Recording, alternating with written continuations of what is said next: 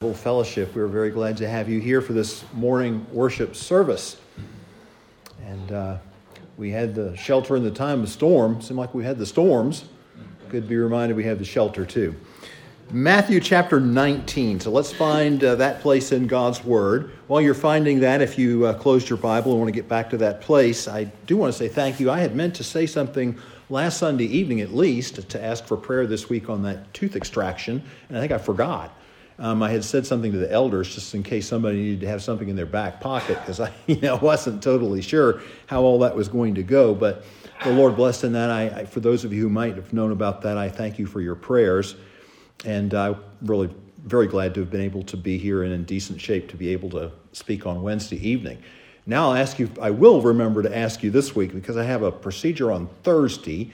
Long story short, I got to my regular yearly ophthalmologist appointment week before last, and he found a little something he wasn't sure about, so he sent me over to Places State College, a retina specialist, and they discovered what they called a microaneurysm in my left eye. And long story short, they do like a little bzzz, with a laser to take care of that. And the thing about it is that wouldn't normally, anything that they're going to do to you, you want to pray. But you hear about these things all the time, and I talked to my regular doctor about it on Friday, and he said, that's a good procedure. He said, I think you're doing the right thing there, but I have to be, that's at 10:45 Thursday morning, and I have to be along the Pennsylvania-New York border up in Elkland, if anybody knows Elkland, for a 7 o'clock graduation ceremony that night that I'm speaking at. So, yeah, right. So I'm asking the doctor, he said, if you don't take this Thursday appointment, I don't have anything till August. Well, yeah, sorry, I didn't really want to wait till August. And I said, well, can I drive afterwards? Yeah, you can drive afterwards. He said, some people get a little blurriness, but you only have the one eye. I said, great, I'll be like Patch the Pirate driving up to New York. But anyway, pray that God will bless in that and it'll all work out, and things worked out this week, so I trust they'll work out next week too. Hey, let me direct your attention then to one verse that is in our text today, the verse we want to concentrate on, and that's verse number 27. So that's where we find the question that we're interested in here this morning. Then answered Peter and said unto him, Behold, we have forsaken all and followed thee. What shall we have therefore? Let's unite our hearts. We're going to pray, and then we'll look into God's Word today. And Father, we're grateful for your loving kindness and your watch care through this past week, Lord. Whatever was a part of our lives in the past week, we can look back and see how you have walked with us and you have assured us each day of your presence and given us strength from your Word, given us guidance for our days, and watched over our lives. And thank you for those things, Lord. We accept every one of them, acknowledging that every good gift and every perfect gift is from above and comes down from the Father of lights, with whom is no variableness, neither shadow of turning. Thank you for your consistency. And I pray, Father, that you would be with us even now. We need you now just as much as we need you when we have some procedure or some other request that we're facing. Because we know, Lord, that we can't really accomplish any spiritual good. We can't work in hearts. The Word won't be open to us apart from the ministry of the Holy Spirit. And we think of the prayer of the psalmist, open thou mine eyes, that I might behold wondrous things out of thy law. And truly that's our desire now, that our ears, our eyes, and our hearts might be opened. I pray also, Lord, that you will loose my tongue, free me from the infirmities of the flesh, give me a fresh sense of your presence and a cleansing from sin, so that I can be a mouthpiece, I can be a vessel, I can be someone that you will use here today on behalf of the dear people of God who are gathered in this worship service now. So watch over each one of us. You know who we are. You know what our needs are. And Father, we just look to you and trust you for that. May no one of us go away today without some sense of your presence and some sense of spiritual ministry taking place in our hearts and lives. And we do also think of the children back in the junior church time and any of the other opportunities back there, nursery, whatever it may be. Watch over and bless the folks there and those who are under their care, and open every heart to your word and magnify your Son, Jesus Christ, in every life. For we pray these things now in Jesus' wonderful name. Amen. Well, with the Memorial Day weekend behind us now, we're in a position to move back to our regular Sunday morning series. They asked him this. Remember, we're looking now at those questions that people asked Jesus. The disciples asked a lot of questions. We also see that Jesus' opponents asked him different questions, and people that Jesus met in all walks of life asked him questions. I find that Matthew chapter 19 is rather intriguing because you have at least three. We're going to look at the third one today. Back up in verse 3, notice there, that was the first one we looked at this one. This is a question asked by Jesus' opponents, the Pharisees, and the question was really, what about divorce? So we have that there. Is it lawful for a man to put away his wife for every cause? We won't go back over that ground. But then we had verse number 16. So if you look there, here was a question that was asked, just again, someone that Jesus met in the course of his ministry. Not someone who fell into the other two categories, but the person that we generally will describe as the rich young ruler. And his question here in verse 16, good master, what good thing shall I do that I may have eternal life? And that message was, what good thing shall I do?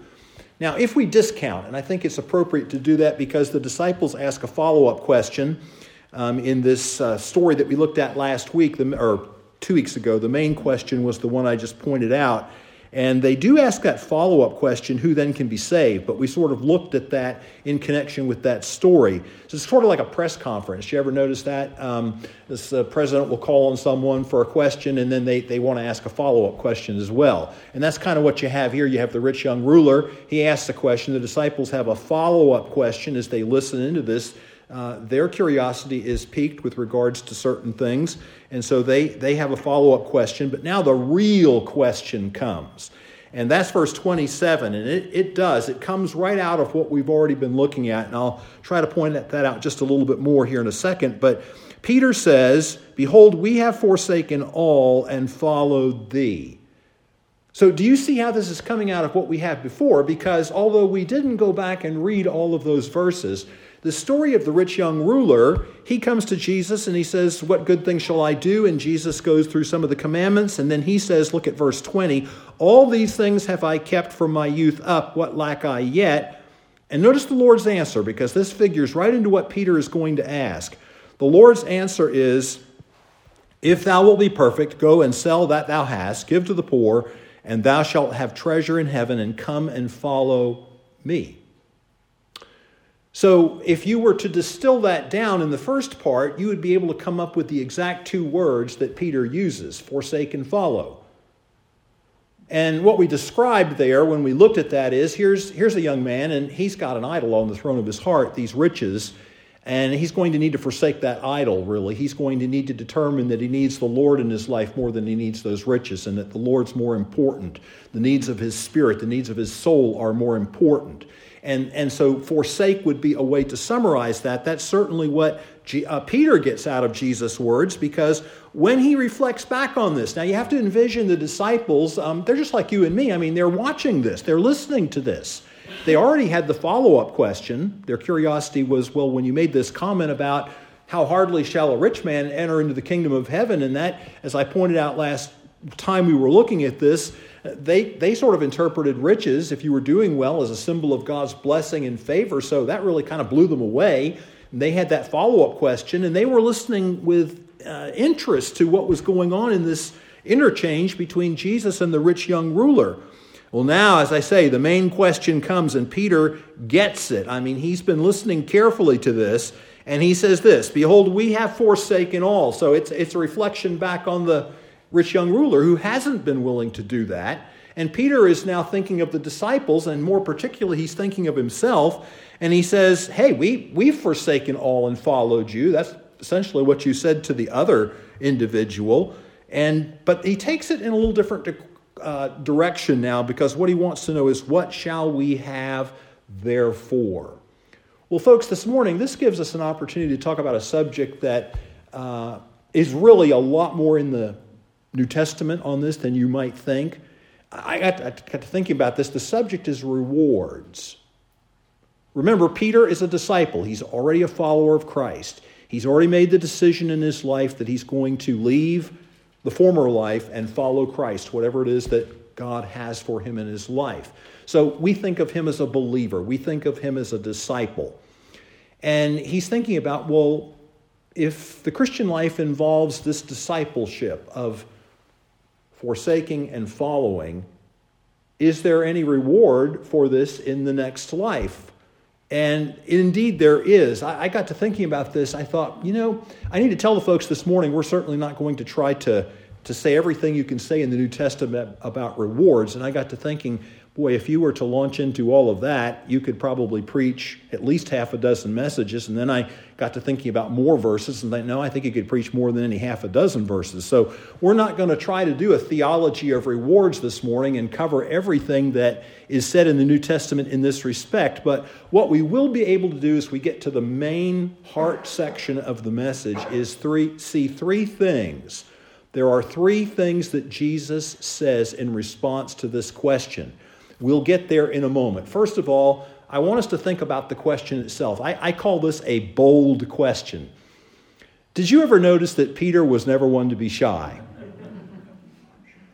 And when you think about this question, it does kind of come across as a little bold, maybe even a little brash, a little blunt. What shall we have, therefore?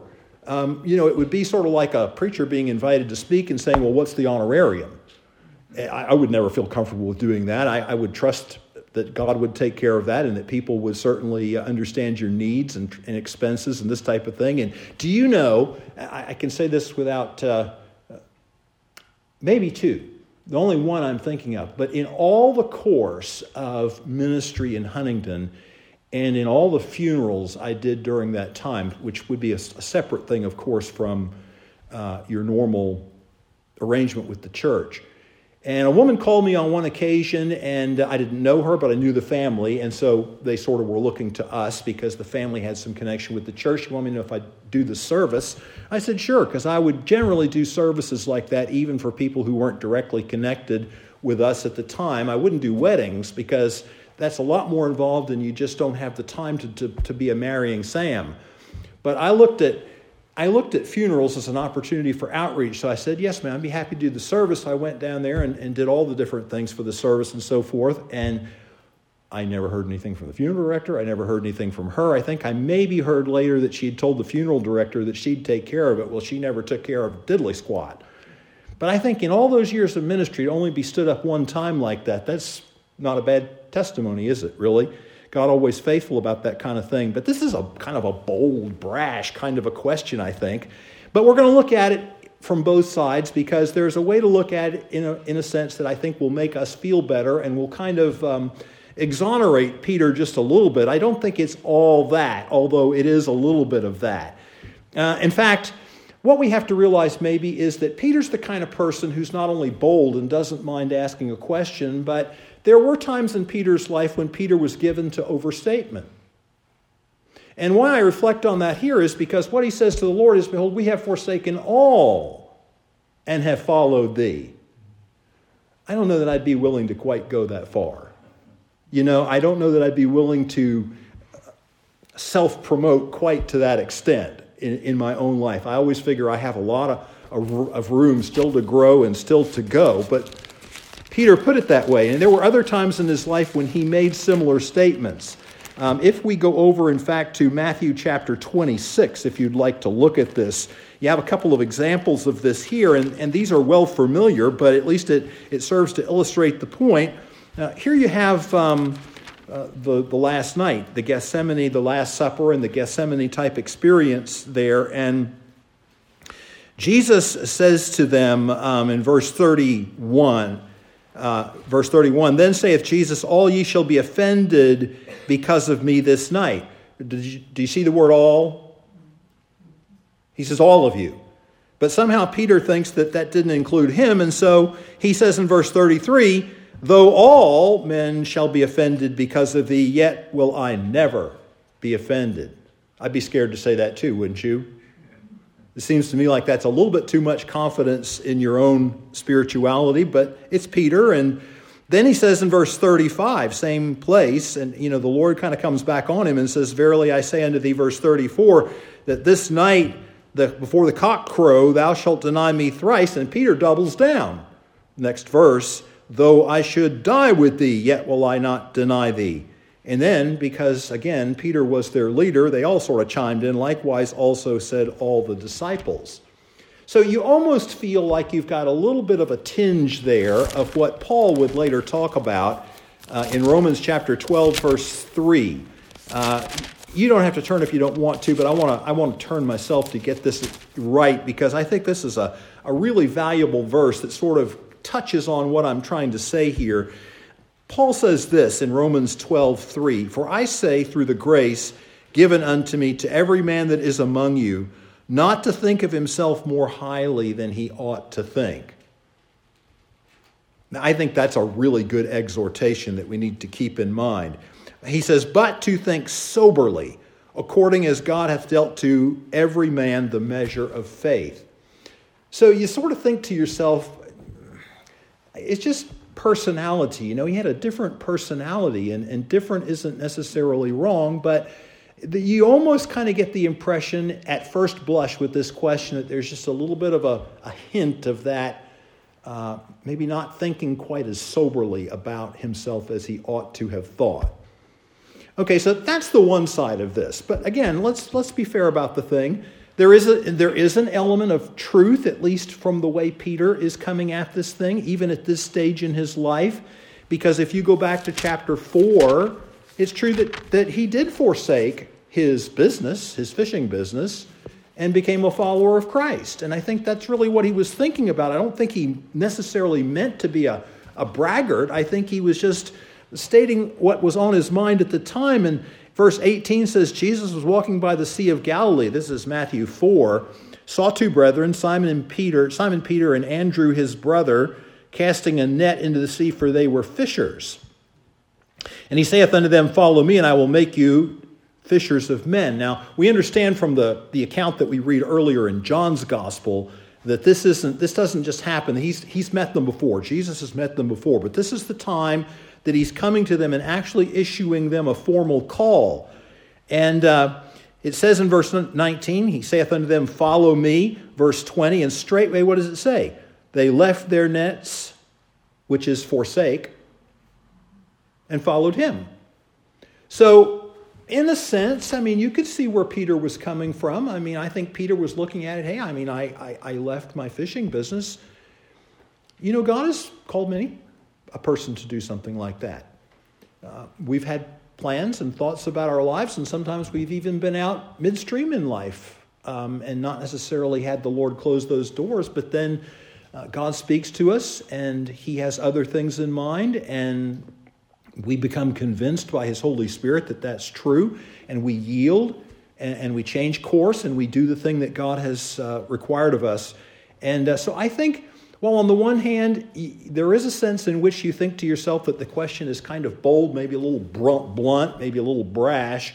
There's a sense also in which it's a natural question, maybe, to ask.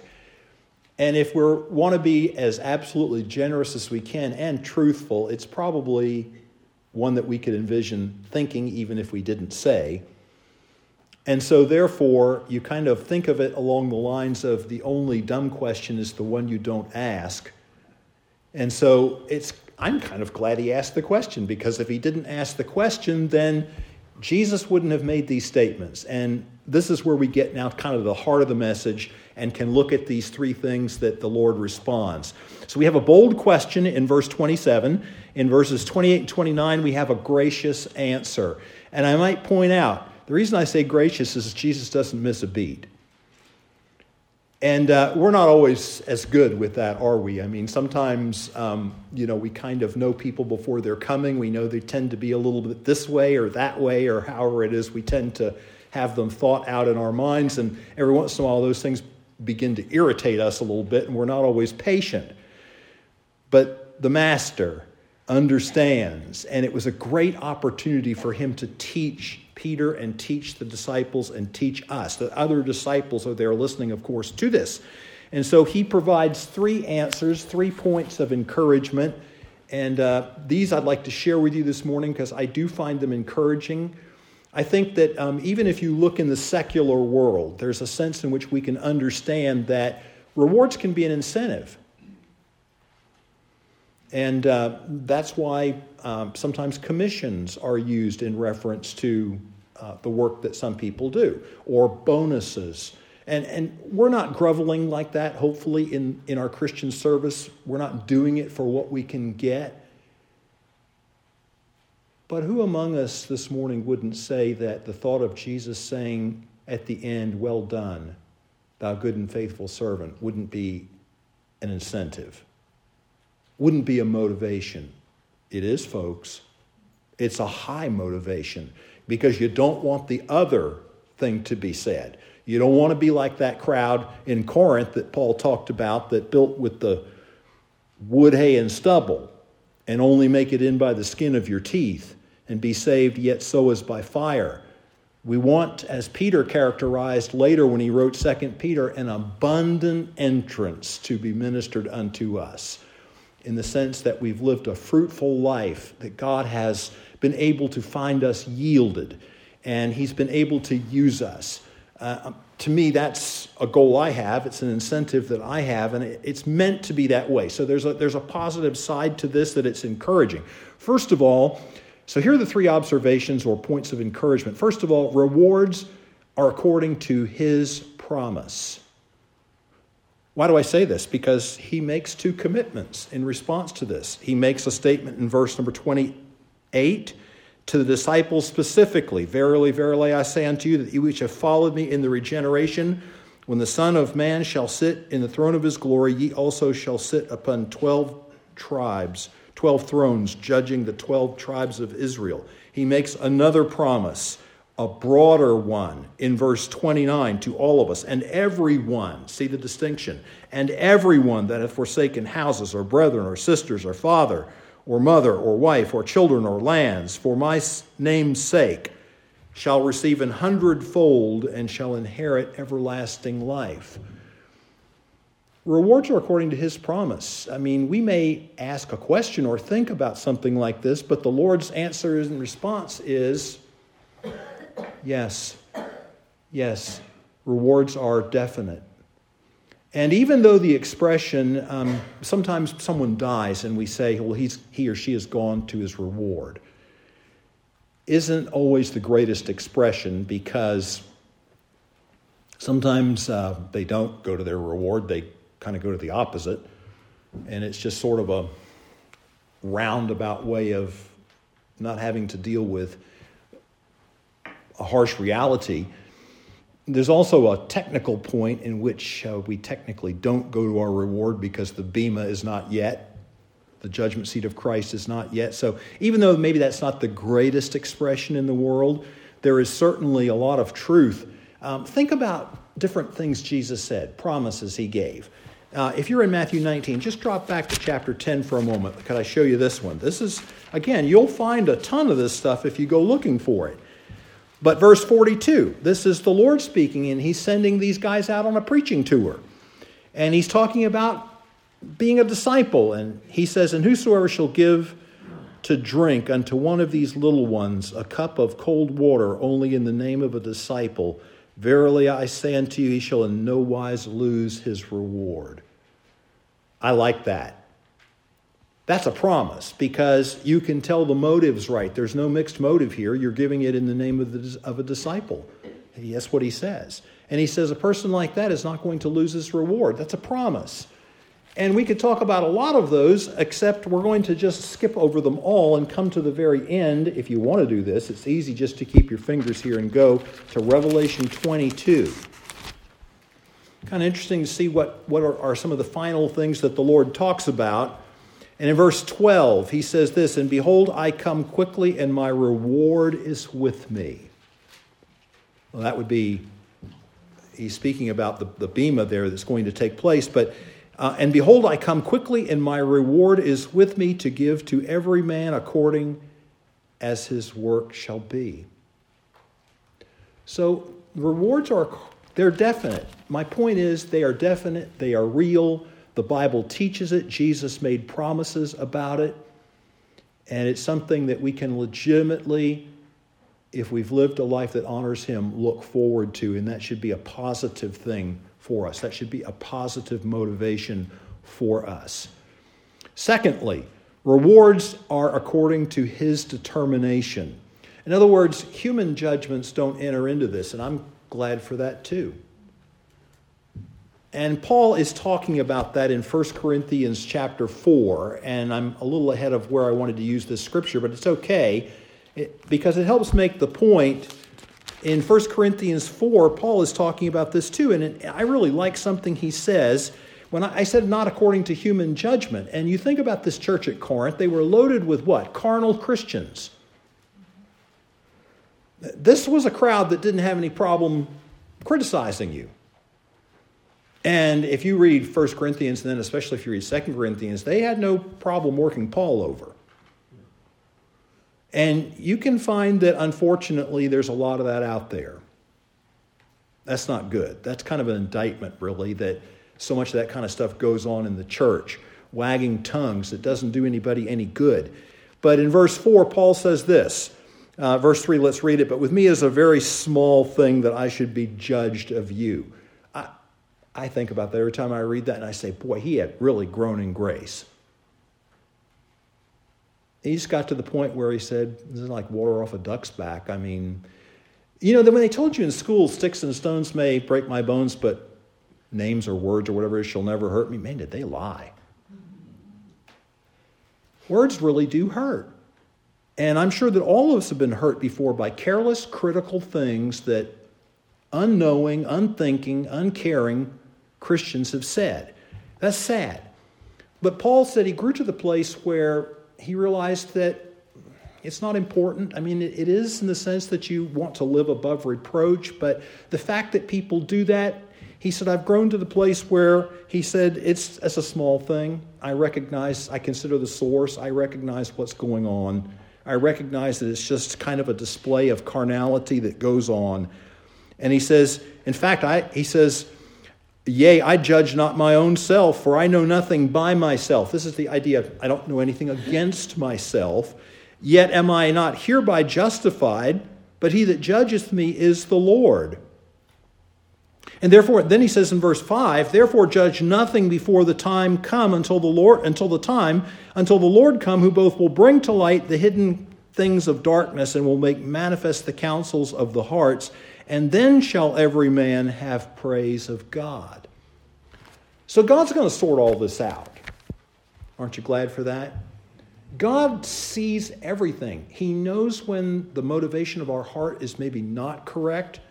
He knows when the motivation of our heart is precisely correct. He sees every tear. He sees every heartache. He knows every unkind thing people have said. He knows every difficult experience we go through. And he's encouraging us by saying, you can't even give something that would seem to be as insignificant as a cup of cold water to one of my disciples in the name of a disciple, but what I don't notice that, and I don't forget. You remember I was talking to you about one of my favorite verses in Hebrews along these lines. Hebrews 6:10 talks about God is not unrighteous to forget your work and labor of love. Because so often people do forget. I mean, a lot of what happens goes unnoticed. And I always tried to thank the music folks because I would often say to them that, this is kind of the part of the service I can come and sit back and look to be ministered to.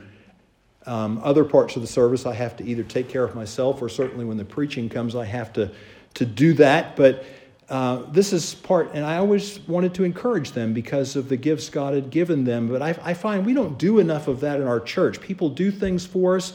We don't think to say thank you for them. We don't think to acknowledge them. But God doesn't miss any of it. He's going to sort it all out. It'll be according to his determination. So let's give a couple of examples.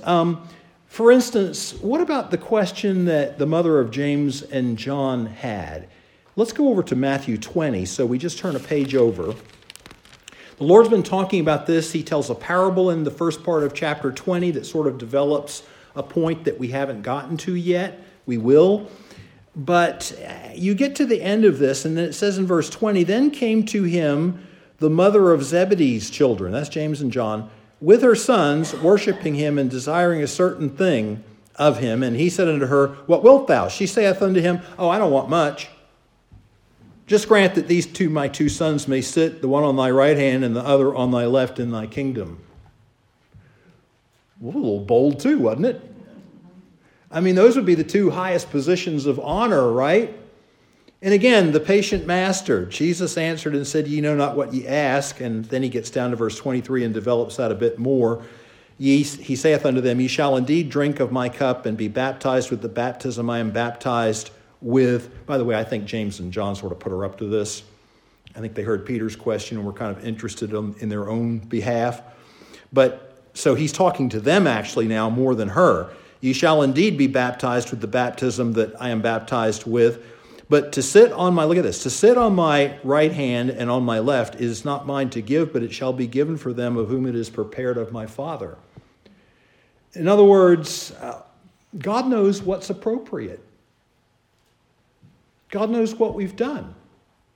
God knows what place of service we've occupied, what place he's put us in his kingdom. He knows what reward is appropriate for us. So in our text, this is what verse 28 is all about. There's only 12 apostles. I mean, in the sense of the divine number. So, we can talk all day long about, is Paul the 12th or was it Matthias? You'll never solve that. But in verse 28, Jesus saith unto them, Verily I say unto you. So here's the encouragement. Here's the promise. Here's showing us that the reward is also according to his determination. That ye which have followed me in the generation when the Son of Man, regeneration, when the Son of Man shall sit on the throne of his glory, ye also shall sit upon 12 thrones, judging the 12 tribes of Israel. What's that tell you right now? You're not on one of those. Right? Unless you figure on asking Peter or James and John to step down. But that I can say with all honesty today, that doesn't bother me a bit. Because I don't think I deserve to be on one of those. If the Lord called on them and the apostles and prophets are the foundation of the church, if they are foundational, if they were his original disciples, if in his infinite sovereign wisdom, he knows that that's the appropriate reward for what he called them to do, I'm just fine with that. But it's not like you and I won't have a part. And what part we have may not be quite that part, but turn to 1 Corinthians 6, and this will blow you away. Now, Paul's got to deal with this carnal crowd, and they're bickering in the church, and one of them's taking another one to court and all that kind of stuff because they can't get along. And he says, Do ye not know that the saints shall judge the world? So I might not be on one of the 12 thrones, but they'll be a part. It says it right here. I don't understand that. I can't tell you what all that is, but I read it. And I figure if he told the Corinthians, I at least got a shot. Do ye not know that the saints shall judge the world? And if the world should be judged by you, are ye unworthy to judge the smallest matters? And then he hits them with another one. Look at this. If you thought the first one was something, what about this? Know ye not that we shall judge angels? Wow. Boy, I tell you, folks, there's some fantastic things out there. Eye hath not seen nor ear heard, neither hath entered into the heart of man the things that God hath prepared for them that love him. So, they're according to his determination. Human judgments are not going to enter into the process at all. And I'm glad for that, really, because the Lord is only the one who knows. And I think it gives us the opportunity to make maybe another sort of devotional application, and that is this: be prepared for a lot of surprises. I think there are going to be a lot of surprises. I think that some of the things that maybe we thought were our best accomplishments might be lower rated than some of those other things that, I don't know. I just know that since he knows, I think there's going to be a lot of surprises, and there's a lot of things that you can talk about here. For example, what about if you turn the page? Because, like I said, he told this parable. Now, you want an illustration of surprises. It's the parable of the laborers in the vineyards. So the guy's got grapes or whatever, and we need to get these things in so they don't spoil. So got to pick them and stomp on them and get the juice and all that stuff. So he wanted people to help. So he goes out in the early morning. If you think about a 12-hour day, which we don't ever do anymore, mostly. But anyway, you think about that. So he goes out there and hires the first crew at 6 o'clock in the morning. But he still has work to do, still has more room. So then he goes out at 9 o'clock, third hour, hires some additional ones that he finds standing around not doing anything. And he doesn't tell them what he's going to give them, just says whatsoever's right. The other guys that he hired in the beginning, your pay is the denarius. It's a laboring man's wage for the day, a penny for the day, it says in verse 2. Catches these guys at 9 o'clock. Verse 5 says he goes out at noon, the 6th hour, and he finds more. And then he must have had quite a need. And he went out at the 11th hour, it says in verse 6, and found others standing idle, and saith unto them, Why stand ye idle all the day? No man hath hired us. Well, go to the vineyard, work in my vineyard, I've got work, and whatsoever is right, that shall ye receive. Well, when the end of the day came, then he kind of handled it in a way that was a bit surprising. He called the guys that only worked an hour in first and went down till finally he got to the guys that had worked all day, but he paid them all the same thing. And then when he got to the guys that had worked all day, when they saw that they were not going to get more, they complained. They thought it was unfair. They said, hey, we've borne the burden and heat of the day. What's this? Verse 13, Friend, I do thee no wrong. Did not thou agree with me for a penny? Take that thine is, and go thy way. I will give unto this last, even as unto thee. Is it not lawful for me to do that which I will with mine own? Is thine evil because I am good? So the last shall be first, and the first last. He picks up on that saying that we haven't gotten to yet. That's a surprise. Do you ever think about that a lot? What about latecomers to the game? Or what about people that died young in life? Are they penalized because... What about James, for example? Jesus, he said he could be baptized with the same baptism that Jesus was baptized with, and he was. He was the first apostle to be martyred. We talked about that recently. Acts chapter 12 gives us that story. So James didn't get to live out the full life of service that Peter did. He certainly didn't get to live out the full life of service that John did, because John wasn't martyred. John lived out all his days, albeit in exile, but he did. Paul was a latecomer to the game. Paul wasn't one of the original 12. And even though he was given the privilege of having a full life from that point of service forward, did you ever think about that very much? Did you ever think about the fact that you and I are probably 11th hour laborers? I'm hoping that's the case. I'm hoping it's late in the day. I'm hoping that it's late in the church age and Jesus is soon to come. Amen. I think there's a lot of reasons to believe that, but I think there's a lot of reason to be encouraged. Just because I'm an 11th hour laborer doesn't mean I'm going to be penalized. It wasn't my fault that I wasn't born until 1954. I'm not held accountable for what Paul's task was. He's not held accountable for what mine was. I'm sure I don't measure up, but I'm just held accountable for where I am and what God has called me to do. And I'm glad to know that I'm not penalized because I'm a latecomer to the game. Now, I'm not standing in line to die young. I guess that won't happen because I can't really claim to be young anymore. I don't claim to be old either. But I guess I've made it to the point where I can't really claim I'm young any longer. So I'm glad that isn't going to happen. I don't know how many years of service the Lord still has for me. I don't know any of that. But I do know that the Lord promises to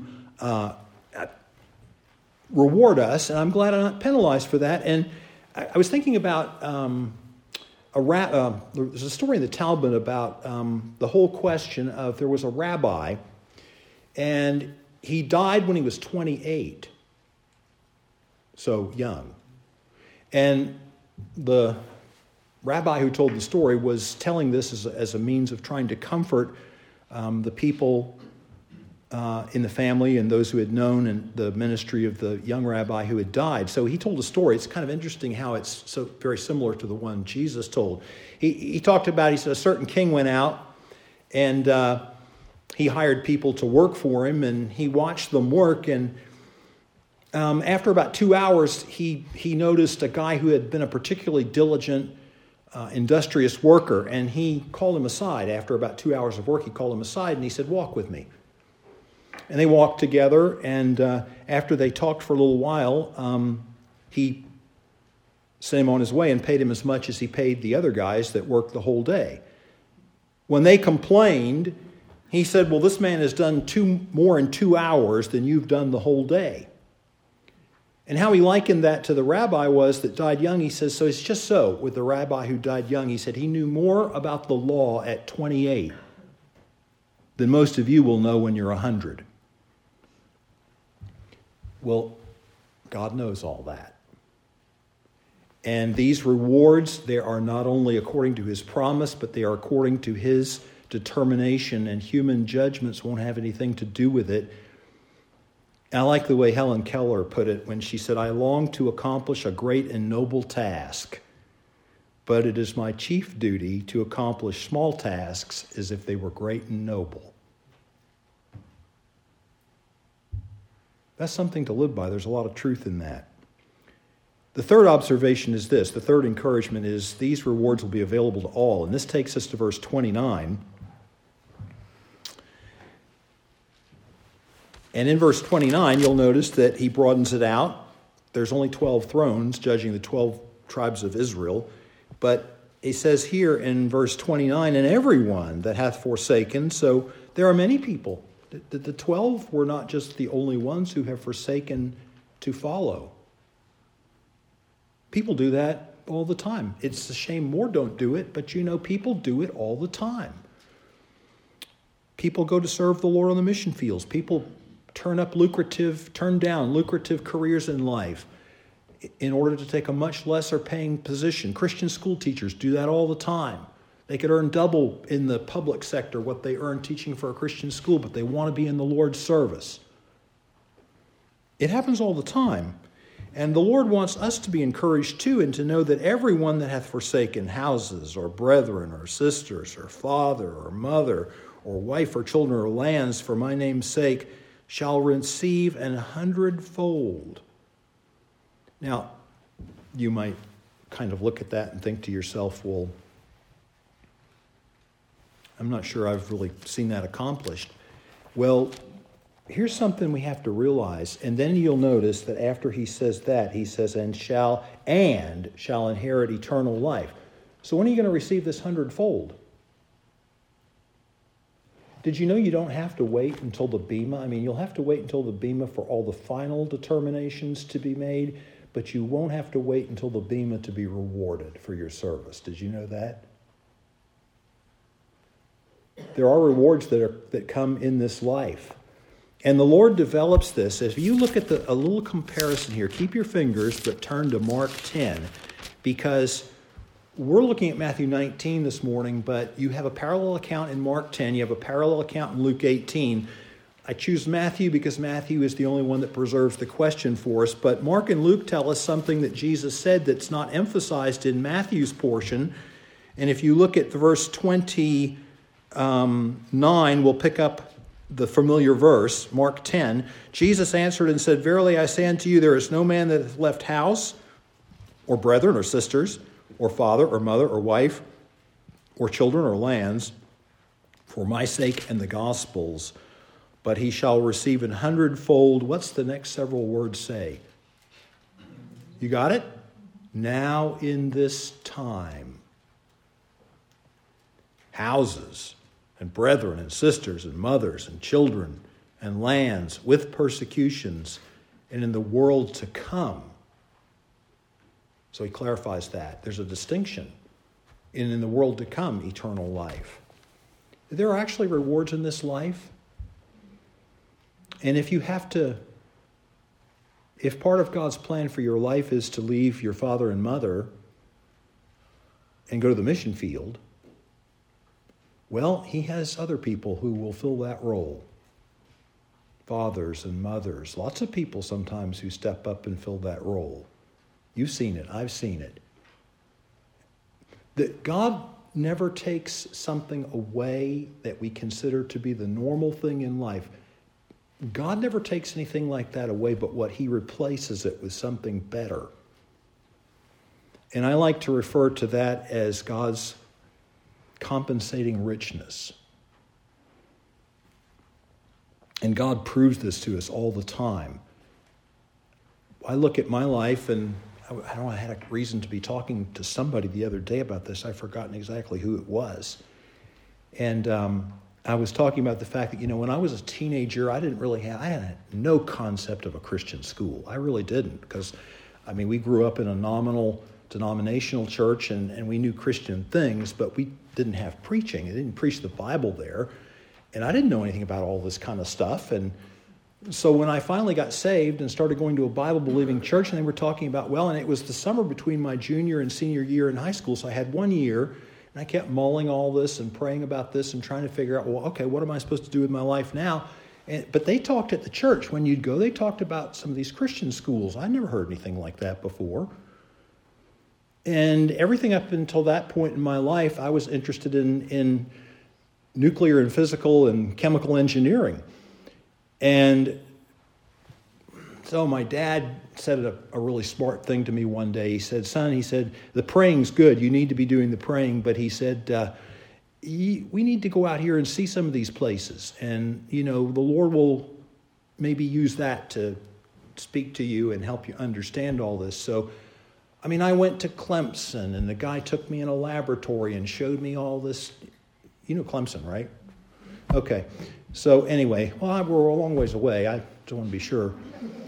And he took me in this laboratory and fascinated me with some of these things. Wow, because I'd always asked for chemistry sets when I was a kid growing up, and for Christmas presents and this type of thing. And I had been accepted at Clemson, and I had been accepted at Georgia Tech, but it was all a totally different direction with my life.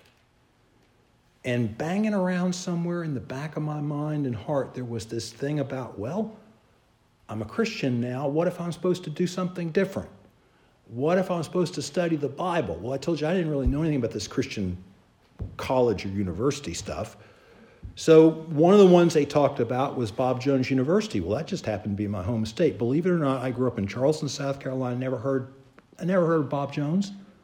They're right up there in the Piedmont and Greenville, but I didn't run in any circles to hear about that, and I certainly didn't hear about the pink and blue sidewalks. And so I went there with my dad one time and had an appointment back in those days. I don't know if they still do this or not, but he got me an appointment with the director of admissions. And I went in there and talked to him, and I was still trying to hedge my bets, because I wasn't totally sure. And so I filled the application out for Bob Jones, and they had this question on there about if you're accepted, this is where you're coming. So I left that blank. Well, they contacted me and said, you left that question blank. We can't process your application.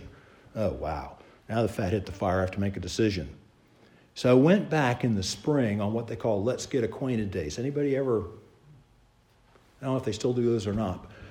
Well, I went on that campus during those Let's Get Acquainted Days. And you just went to classes along with other people and went to chapel, that kind of stuff. You kind of got an idea of what it was like to be there if you would be a student. I'm walking along and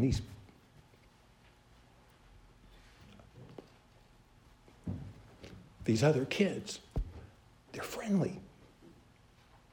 You go to a class, they say, here's my Bible, look on with me. I go to the chapel. And in those days, all we had was the Rodehaver Auditorium. But you're thinking, all we had, it was like 3,000 people in there. And they had people meeting in several other locations on the campus. I went in that place, and they cranked that organ up. And they started singing, Blessed Assurance, Jesus is Mine.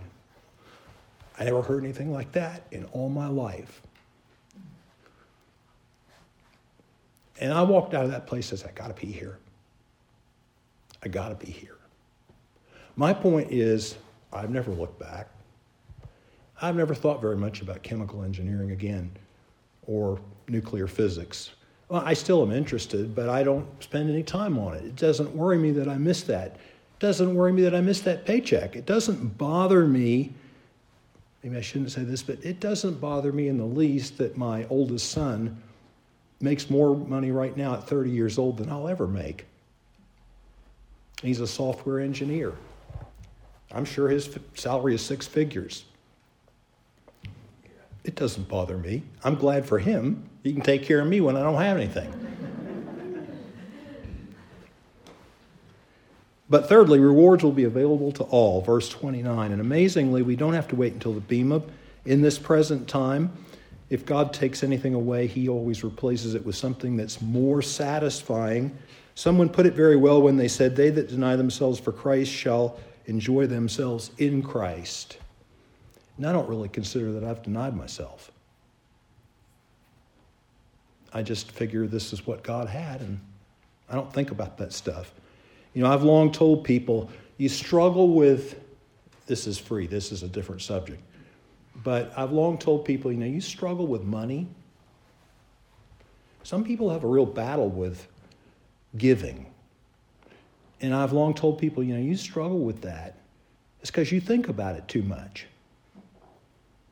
What you need to do is a simple thing. Just make a simple commitment in your mind. Seek ye first the kingdom of God and his righteousness, and all these things shall be added unto you. Make up your mind the tithe is the Lord's. And just write the check. When you sit down and you look at your money and you're going to make a budget, which you should do, just look at that first 10% or whatever, if you're going to give more than that, that's great too. But just figure you don't even, that's never a part of your calculations as far as what's available to you to use. I've always lived my life that way. It's never been a battle to me. If I sat down and thought about it, I might say, wow. I sometimes get my giving statements at the end of the year. I look at those things and I say, holy cow, I gave that much? But I never really think about it. I never really think about what I could have had if I don't consider that I've sacrificed, really. So we'll let the Lord sort that out. At the end, and we don't have much time, let me just make a quick comment. There's a sobering reminder in verse 30. And Jesus says this. Here's something to really think about. But many that are first shall be last, and the last shall be first. Now, there's a lot of ways you can go with that. Let's back up to what was before and think about one application from that. Who was first? In this world was the rich young ruler. He had it all. But in the next world, no, not so much. It'll be the opposite. In fact, if you want to think about it, you think about that story that Jesus told about the rich man and Lazarus. In this world, the rich man every day fared sumptuously. That beggar, that poor man. They had to carry him to the rich man's gate so that he could hopefully get the crumbs. He didn't have any money for a doctor, just had to settle for his dogs to lick his sores. But the moment this life was over, everything was 180 degrees opposite. That poor beggar who had nothing in this world, but who knew the Lord, had a heavenly escort to Abraham's bosom. The rich man, the Bible just says, he died and was buried. And when he opened up his eyes, he opened them up to flames and torment. He wasn't rich there, I can tell you that. So there are many, and it's a comfort for us to know this, there are many who are rich in this world who are first here. But it's also an admonition to us, because if that's the case, I need to be careful that I live that way. Because even as a Christian, I can get distorted values. I can be like the Corinthians and not take heed how I build on the foundation and use those old shoddy building materials, wood, hay, and stubble. And at the end, they'll just all burn up. I will have suffered loss. And this is the thing about rewards. You can forfeit them. You can lose them. You can lose the prize that God wants to give you. Don't take it from me. Take it from John. He says it in 2 John chapter, it's all chapter 1, but verse 8, look to yourselves that we lose not those things which we have wrought, but that we receive a full reward. Well, those Corinthians that built with the wood, hay, and stubble, they lost. That's what it says. They'll suffer a loss.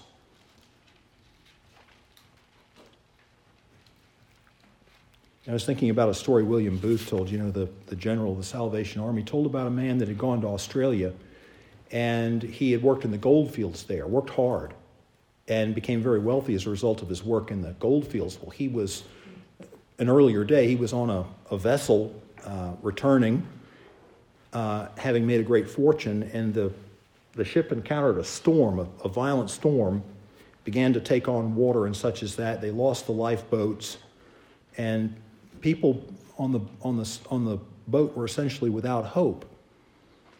But he was strong. I mean, he'd worked in those gold fields, and he really thought they were somewhat close to an island of. He really felt like he could chuck himself overboard and make that island. And so he prepared to do that, but around his waist he had a gold belt. But again, he thought he was strong and thought that he could not only make the island, but the money belt wouldn't take him underwater. About that time, just as he was ready to chuck himself over and take his chances and try to swim for that land, a little girl walked up to him. Her mother had been lost in the storm. The little girl walked up to him and she said, "Sir, can you save me?"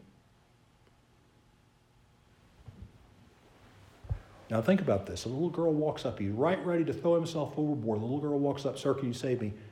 He looked from her to his belt. He looked back at her. He looked at his belt again. He took the belt off and chucked it. Put the little girl on his back. And he rescued that girl. He barely got to the shore with her on his back. The next day when he regained consciousness, the little girl put her arms around his neck. And with her lips, she kissed his cheek. She said, "I'm so glad you saved me." William Booth said that was worth more than all the gold in Australia. He said it's a little bit like the soul winner's reward. For some person you've won, for some person in whose life the Lord has used you, and you meet them one day in heaven on the streets of gold, and they walk up and they say, "I'm so glad you preached that sermon or sang that song or gave me that tract. It saved me." God used that. There are many that will be first in this world that will be last in the next, and the reverse is also true. And we need to be careful, beloved, that we think about this. I want to end with a question. Will we have anything? Will you have anything? Crowns to cast at Jesus' feet? Like I told you, there's so much in the Bible on this. Let me close by a reference to this verse. It's in Revelation chapter 4. Verse 10, "The 24 elders fell down before him that sat on the throne, and worship him that liveth forever and ever, and cast their crowns before the throne, saying, Thou art worthy." These crowns, by the way, are the crowns of reward. "Thou art worthy, O Lord, to receive glory and honor and power, for thou hast created all things, and for thy pleasure they are and were created." To me, it's an incentive, the thought of having something to cast at his feet, because he is worthy. There's a story told from the 1976 Olympics. There was a Japanese competitor. His name was Sun Fujimoto. And in the run-up to the performance, the day he was going to have the performance, in the run-up to it the day before, he severely injured his knee. Everybody figured he just would have to drop out, that he couldn't compete.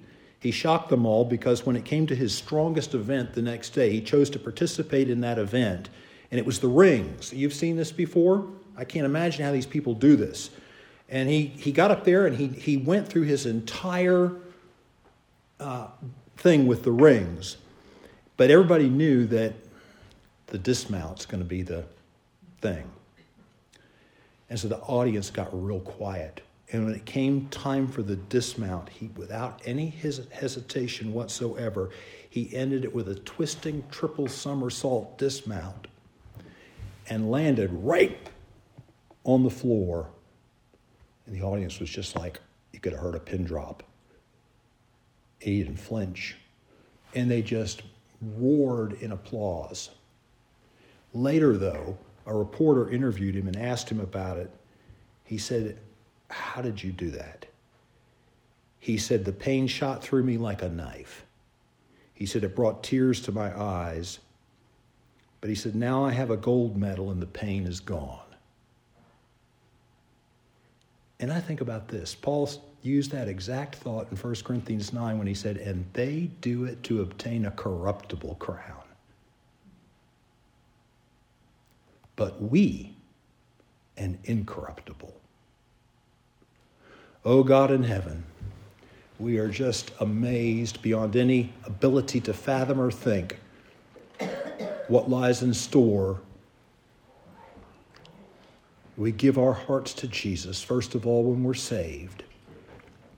And then, Lord, if we yield to him with our lives and follow his will and plan, to think that this will bring honor and glory to you, to think that it may even result in others being in the kingdom, to think that we will have the opportunity to take those rewards that you may see fit to give us and cast them back at your feet, something to acknowledge how great you are, how worthy you are. May that be a motivation to us today, not to worry about being first in this life as the world thinks of it, but to think about your values and to think about doing your will, knowing that you'll take care of all that. You can and do reward us far more richly than any paycheck could ever be, than any promotion could ever be, than any success in life could ever be. Help us to believe that in our hearts and live our lives in the light of that truth. Our heads are bowed, our eyes are closed. Anybody here this morning who would say, Pastor, I know the Lord, but I'm not sure I've really given myself so much to thinking about living faithfully for Jesus. And I don't want to get to that place and not be able to hear him say, you did well. You did well. Or for him to have some reward, or for him to show me that I've suffered loss because I lived for myself in this world and not for him. I need to pray about getting back on a different track in my life. Would you remember me in prayer this morning? Well, I'd be delighted to, but I won't embarrass you. I won't call your name. But I think it's important if the Holy Spirit might be speaking to your heart for you to have a moment while I pray and while we're quiet just to talk to the Lord, because you can come to a decision right where you are. If you know what God wants you to do and you know maybe how you're fighting shy of that, then just give your heart to him. Anybody here this morning say, Pastor, I'm burdened about this. I want to pray. You to pray for me this morning. And just slip your hand up, would you? Anybody, anywhere? Father, thank you for your kindness and love. Thank you for your patience. Thank you for the question Peter asked and for the way you gave answers that are so encouraging to us and so challenging to us in our lives. Lord, as we conclude our service and go home, I pray that the Word of God will follow us, continue to encourage and convict us where we may need that. In Jesus' name I pray. Amen. We're going to find our songbooks here and just sing a couple, 3 verses here. There's 4, but let's find page 571. I'd like to sing the first stanza